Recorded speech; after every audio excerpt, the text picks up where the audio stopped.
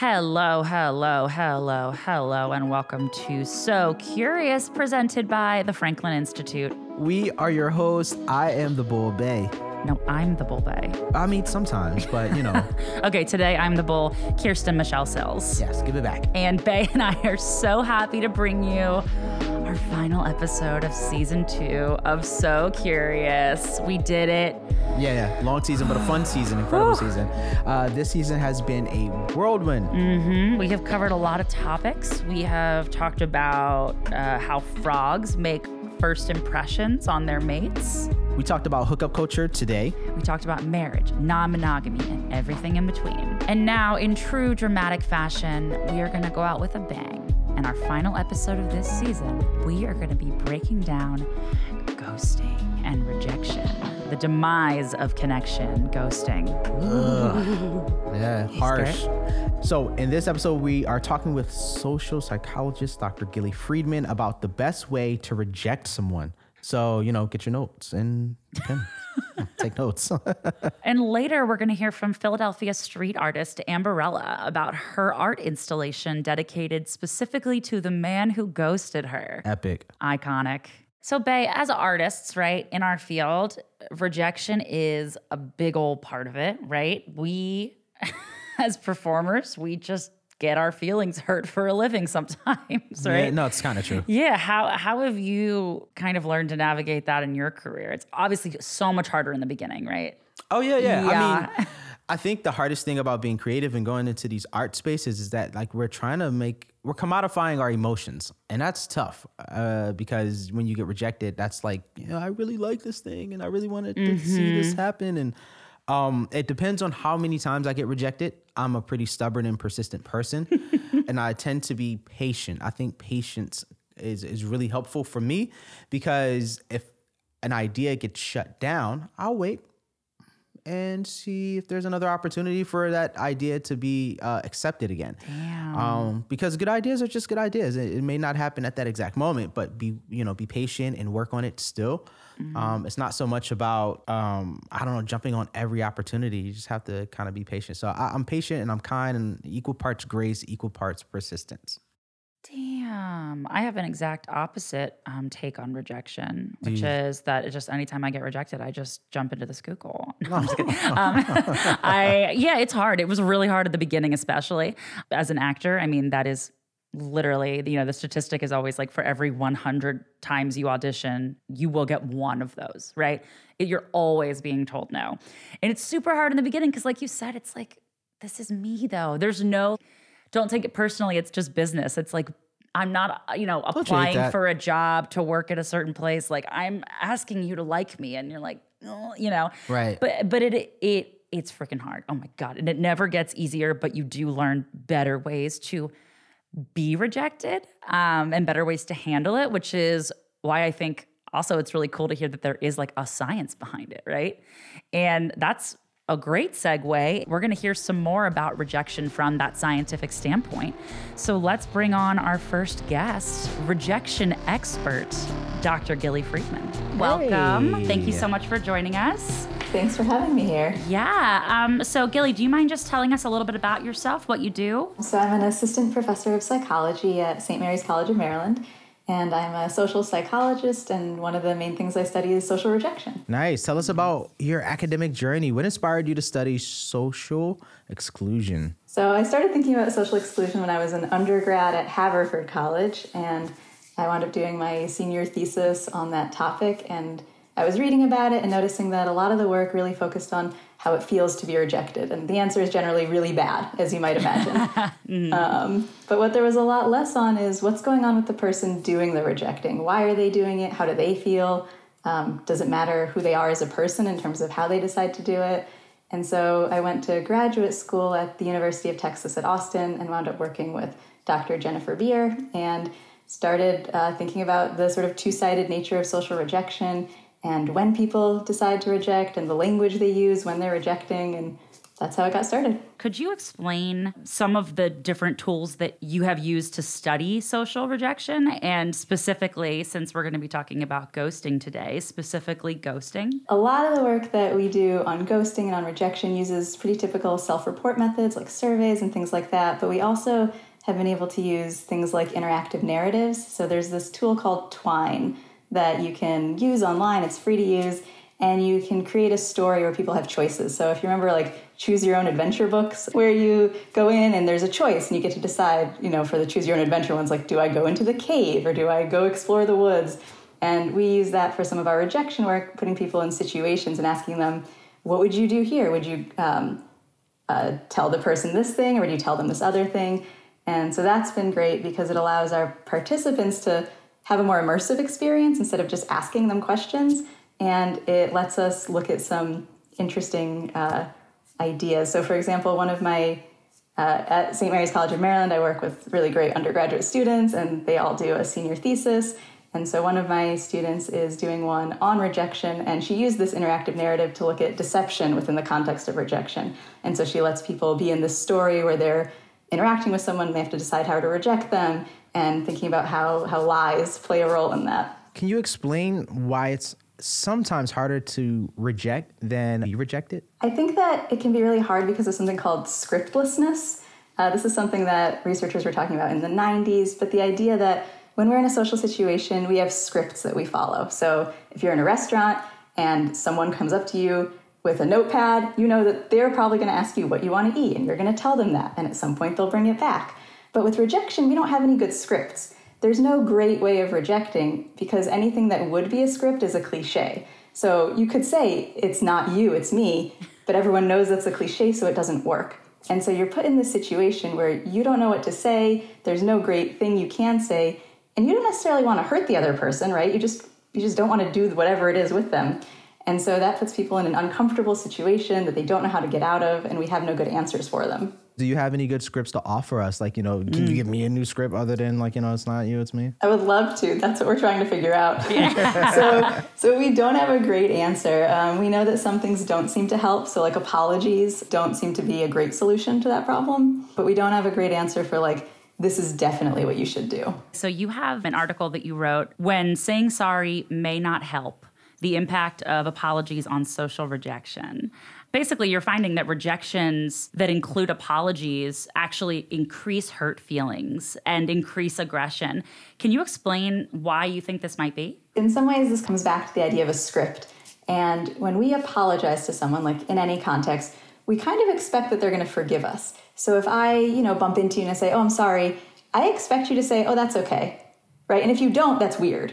And so what happens is we are kind of constraining people's responses when we apologize because there's a social norm they're supposed to follow. Now, if I've rejected you, you're probably upset. You're probably hurt. It's not a great situation. And then I apologize. Well, now you need to tell me that that's okay. So you in some ways need to comfort me, even though I'm just the one who rejected you. And we think that that really puts people in a situation they don't like being in because they're having to express forgiveness without actually feeling it. So if you've ever been in a situation where someone's apologized to you and you're like, I really don't forgive you right now, but you felt like you have to say that's okay, it doesn't feel good, right? Let's turn to the topic of ghosting specifically. What differentiates ghosting from other forms of rejection? Ghosting is different in that you're not actually communicating the rejection. Your lack of communication is the action. So we think about ghosting as ending a relationship by cutting off all contact.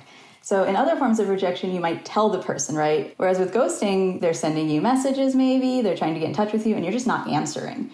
And that leaves them in a state of not knowing, right? There's that moment when you've been ghosted where you're not actually sure if you have yet because maybe they just haven't responded. And I think that really differentiates it from a more explicit form of rejection where oh, it's over. I'll jump on to the next question. In your article, Ghosting and Destiny, you talk about implicit theories of relationships that have identified two types of beliefs, destiny and growth. Can you talk more about that? Yeah, this is really interesting work that is still being done on how we think about the nature of relationships. And so people vary in terms of how they conceive of relationships in general, not like a specific relationship, but overall. And so people can believe, for example, that a relationship is either going to work or it's not, that the success of a relationship is destined from the very beginning. And those are called destiny beliefs. Or you could believe that relationships need to be worked on over time, that with enough effort, any relationship can work, that relationships are like a garden that need to be tended. Those are growth beliefs. And so people vary in terms of how strongly they believe each of those things. Yeah, can these theories help us understand ghosting any better? So what we found that we were really intrigued by was that people who have stronger destiny beliefs feel more positively about ghosting. They're more likely to say they would ghost, and they're more likely to have previously used ghosting to end relationships before, which makes a lot of sense because if you think that a relationship's either going to work or it isn't, then just cutting it off when you feel like it's not working anymore, that's probably pretty rational. Whereas if you're someone who thinks less like that and you don't think it's just one person and this is either it or it's not, then ghosting might feel a little harsh and like, why aren't you giving it more of a chance? Why are you just cutting it off like so completely? What are the research methods to measure the impact of ghosting and the reason people do it? Like, what's the bar for that? So for a lot of that, it's really self-report. So asking people to tell us, have you ghosted before? Have you been ghosted? How did that make you feel? Because with these things, it's your experience, right? And if we want to understand your experience, then sometimes just asking about that can be the best way of doing it. There are a lot of reasons that people will give if you ask them, like, why did you ghost someone? And one of those is not wanting to hurt someone's feelings, feeling like it's easier. The thing that keeps me really interested in social rejection is the fact that you have two sides who have legitimate worries and negative emotions, and you're trying to balance it. And it's not really a villain hero story, right? Which is a lot of times how it's portrayed in the media of like, oh, the person you rejected is a terrible person. They're breaking that other person's heart. But both people are managing complex emotions, and the rejector might not want to hurt the other person, and so they're looking for ways to do it, and maybe they make bad decisions sometimes because we don't know how to do it. But I think ghosting can really fall under that category a lot of times of, I don't know how to end this well, I don't know what the right thing to say is, it's going to be really uncomfortable. Maybe if I just don't say anything, it'll be better for everyone. Do you have any personal accounts or stories to share where the rejection had a more healthier outcome and the rejection maybe had a more not so pleasant or pretty outcome? So I think one example I have of how complicated it is I had been on a few dates with someone years ago and it went pretty well. He had asked me, like he had initiated the first couple dates. I sent him a message about the third, and he wrote me back a very kind, lovely message saying he wasn't interested, but it had been great to hang out. And I remember this because I felt hurt. And I was studying rejection at the time, and I even knew like, oh, this was a nice rejection, right? He did everything he was supposed to, but I still don't feel great. And I think that really highlights the complicated nature of it, right? That you can do everything right, and the other person is still gonna have feelings. And that's okay, right? That's just kind of part of the process. The one time I've ghosted someone, I did feel very guilty about it. I just didn't know what to say. It was exactly that situation. I wasn't interested. And they sent me pictures of graphs from their research in a text message. And I was just like, I don't know what to say to this. And I never responded. So that was probably not the most mature way of dealing with it. But it was 100% for reasons we just talked about, right? I didn't have a script. I didn't know what to say. Didn't want to hurt the person. But that's sort of how it wound up. Do you have any recommendations for ways that might be a good way to reject somebody? I think in general, what the research has shown is that not talking to people isn't great. So there's a lot of work on ostracism, which is the silent treatment, which has a lot of similarities to ghosting. And a lot of that research shows it's a really hurtful thing to do. It's hard to get over.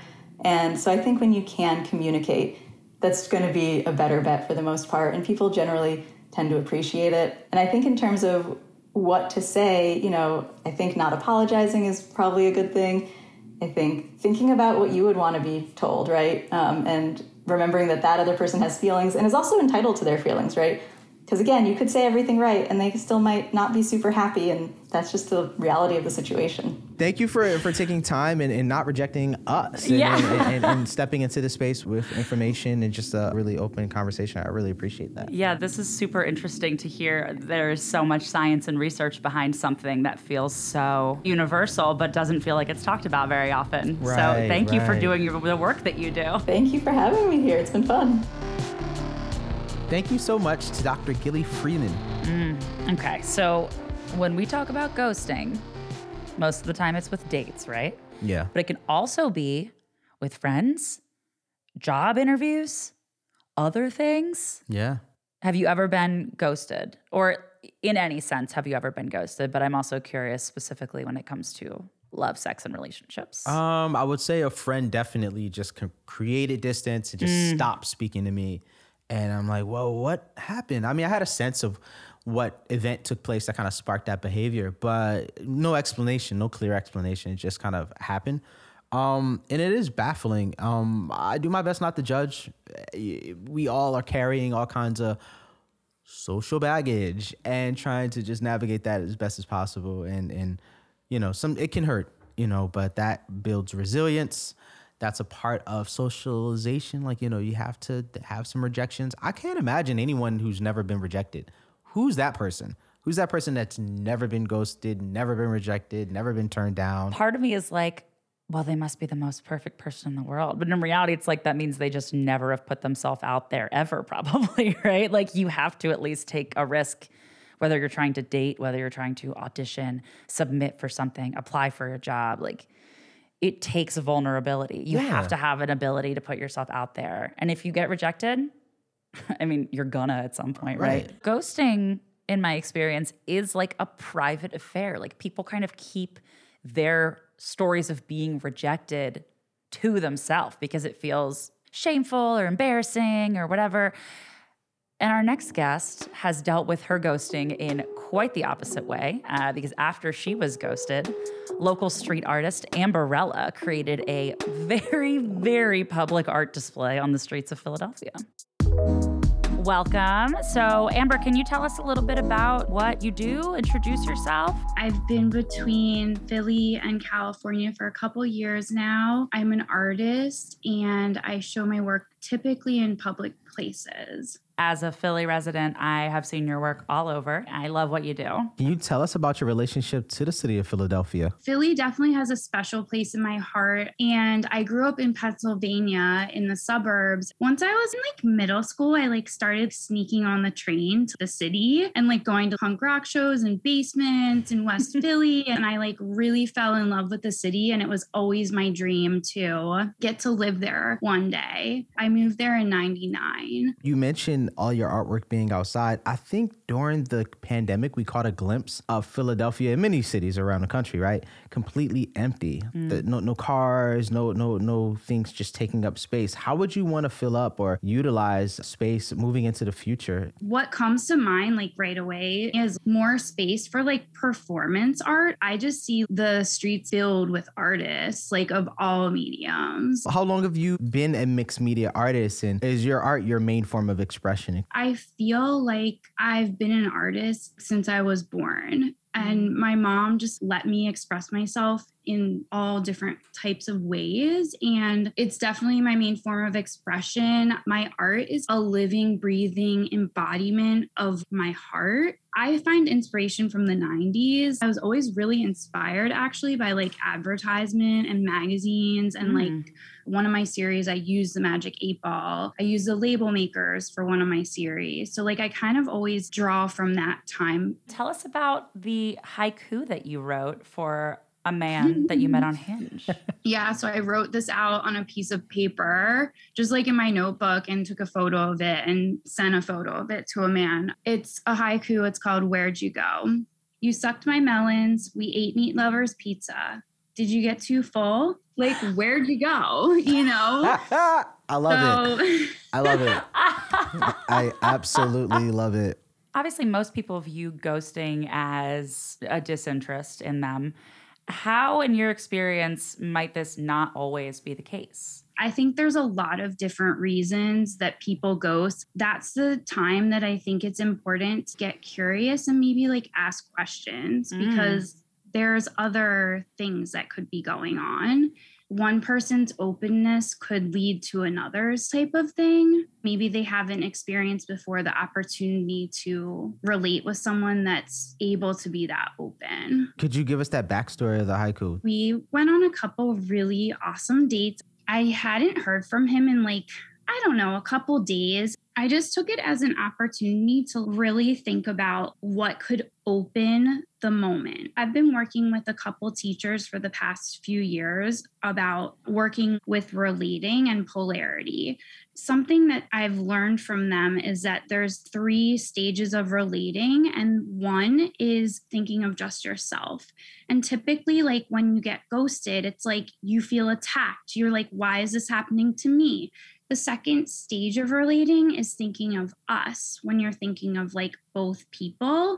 And that would lead to like a healthy conversation. So, like, maybe reaching out to him and saying, like, hey, could we have a conversation? Could we drop in? Like, I'm curious what happened. And then the third stage of relating, it's kind of considering a higher love when you're not thinking of just yourself or just the 2 people, like a collective higher love would be like, how can I bring love to this moment without like any story attached? And like, what could be a gift to this moment and open the moment? And the gift that can be found in that situation for the other person, it's interesting because what I've learned over the past 2 years is something that I might consider a gift may not be a gift to that particular person. So with this man, I really thought about like, what would like be a gift to him? Like what would open him? And I just kept getting the hit, like something humorous, bringing light to the situation. He texted me back immediately and he was like, thank you so much for the levity that you're bringing to the situation. And he was like, I owe you like an explanation. And like that opened the moment in like such a beautiful way. And like, I truly was trying to gift him in that moment and just open things. I wasn't like, I'm going to write this because I want him to X, Y, and Z. I just was like, how can I be brave and like literally choose love over fear? I mean, it was clearly effective. I mean, it seems like he probably, Yeah. among many things, not only appreciated the humor, but also the bravery to send that, because we did have a whole big talk about ghosting recently. And I haven't really heard much about people who, confront the fact that they're being ghosted. And so after this piece sort of like gained momentum, did other people share that they had shared experiences? Yeah, totally. I mean, it's just like such a huge part of our culture. What I really loved is when I shared this in a public space, I did so in collaboration with an artist named Lace in the Moon. And her perspective on ghosting was more about how we experience that in the workforce and like as artists. And I loved that she brought that piece to this because I think that it happens everywhere. It's not just in relating. When I shared this haiku that I had written for him in a public space, I asked him permission first because it really was a gift for him. And he was so excited. He's like, I love that you're going to share with the world your practice. I think it's just such an interesting way to show people we can be different. We really can choose love in these really creative, different ways. And like, I also had another situation with a man where I got ghosted. We were like going on a trip to the Joshua Tree and it was all planned and booked. And like, he ghosted me. And I like made a diorama of the Joshua Tree and like made this like whole video. It didn't go over well. Wow. Okay. Wow. So same tactic and not at all a good Different response. outcome. Yeah. On your Instagram, you have a couple of posts of art pieces that you have been working on. One is what can serve a higher love? What would I do if I was unafraid of losing love? What do you mean by this? What's the story behind these concepts? One of the teachers that I have gotten to work with for the past 2 years, his name's John Wineland. He's brought this whole concept that he'll say, like, what would you do if you were unafraid of losing love? And like, I just feel like we've been programmed our entire lives to like close and protect ourselves. And like, we're in this fear because we're told to like act a certain way. Or like an example would be with men, like playing hard to get, don't text him back too soon, like all these things. And I'm like, no, if I was unafraid of losing love in this moment right now, would I text him back? Being brave with like my creativity surrounding being an artist of love. Like, I love to make everything into art. And like, what a fun way to move through this world, especially in relating. Like, it's fun and interesting and weird and exciting. I wouldn't want it any other way. I love the work that you're doing. I love seeing your art all around Philadelphia. Amberlynn, if you were right here in front of us, we would say all these things just the same. We really appreciate you coming on the So Curious podcast. So I'm headed to Philly next week, and I'm starting an artist residency at my friend's shop called True Hand Society. I'm creating a new body of work called Passing Notes, and they're kind of going to look like when you think of ransom notes, but they're going to be on the wall. And the whole idea is that the person walking by is passing these notes, but I'm actually passing notes to the universe, and they're all going to share my healthy needs and desires surrounding a partnership. I'm really excited. Thank you. I look forward to hopefully getting to see it around Philly. Yeah, we'll be checking for you. Thank you so much. Thank you. It's been awesome to talk to you. Wow, what a great way to wrap up the season. What has it meant for you to be able to host this season of So Curious? I mean, a lot, but I think I obviously, as in my career path as a comedian and as a podcaster and an actor, I feel like so much of what I do in my job, whether I'm acting in something that's about sex, love, and relationships, or joking about it, or whatever it may be, or talking about it, I have so many opinions, but so little actual knowledge on the scientific standpoint. So genuinely, I feel like this is the closest this podcast is like the closest I'm ever going to get to like going back to school. You know, it's like I'm actually learning so much by having these conversations, and it's been I hope it was beneficial for the listeners because it was super beneficial for me. Yeah, absolutely. Yeah. Shout out to the Franklin Institute. Oh, yeah. And Bae, what was your favorite part of the season? I think it was my joke about pretzels. That's crazy because that was my least favorite part. I'm just kidding. No, it was really, I think for me, it was really insightful to see some of the mechanisms and behaviors and functions and operations of science and seeing how we can learn from that. As individuals, but certainly as community members. I really love the note about frogs and relating all of that to empathy and putting yourself in the position of the listener. You know, that resonates with me as someone who makes music. Putting yourself in the position of the listener and like, you know, what are they feeling and what are they looking for and all these other different things. And, you know, empathy. You and those frogs are one and the same, basically. You know what I'm saying? That's pretty cool. Damn. That was a great answer. Well, folks, thank you so much for joining us all summer long in exploring this very relevant and very universal topic.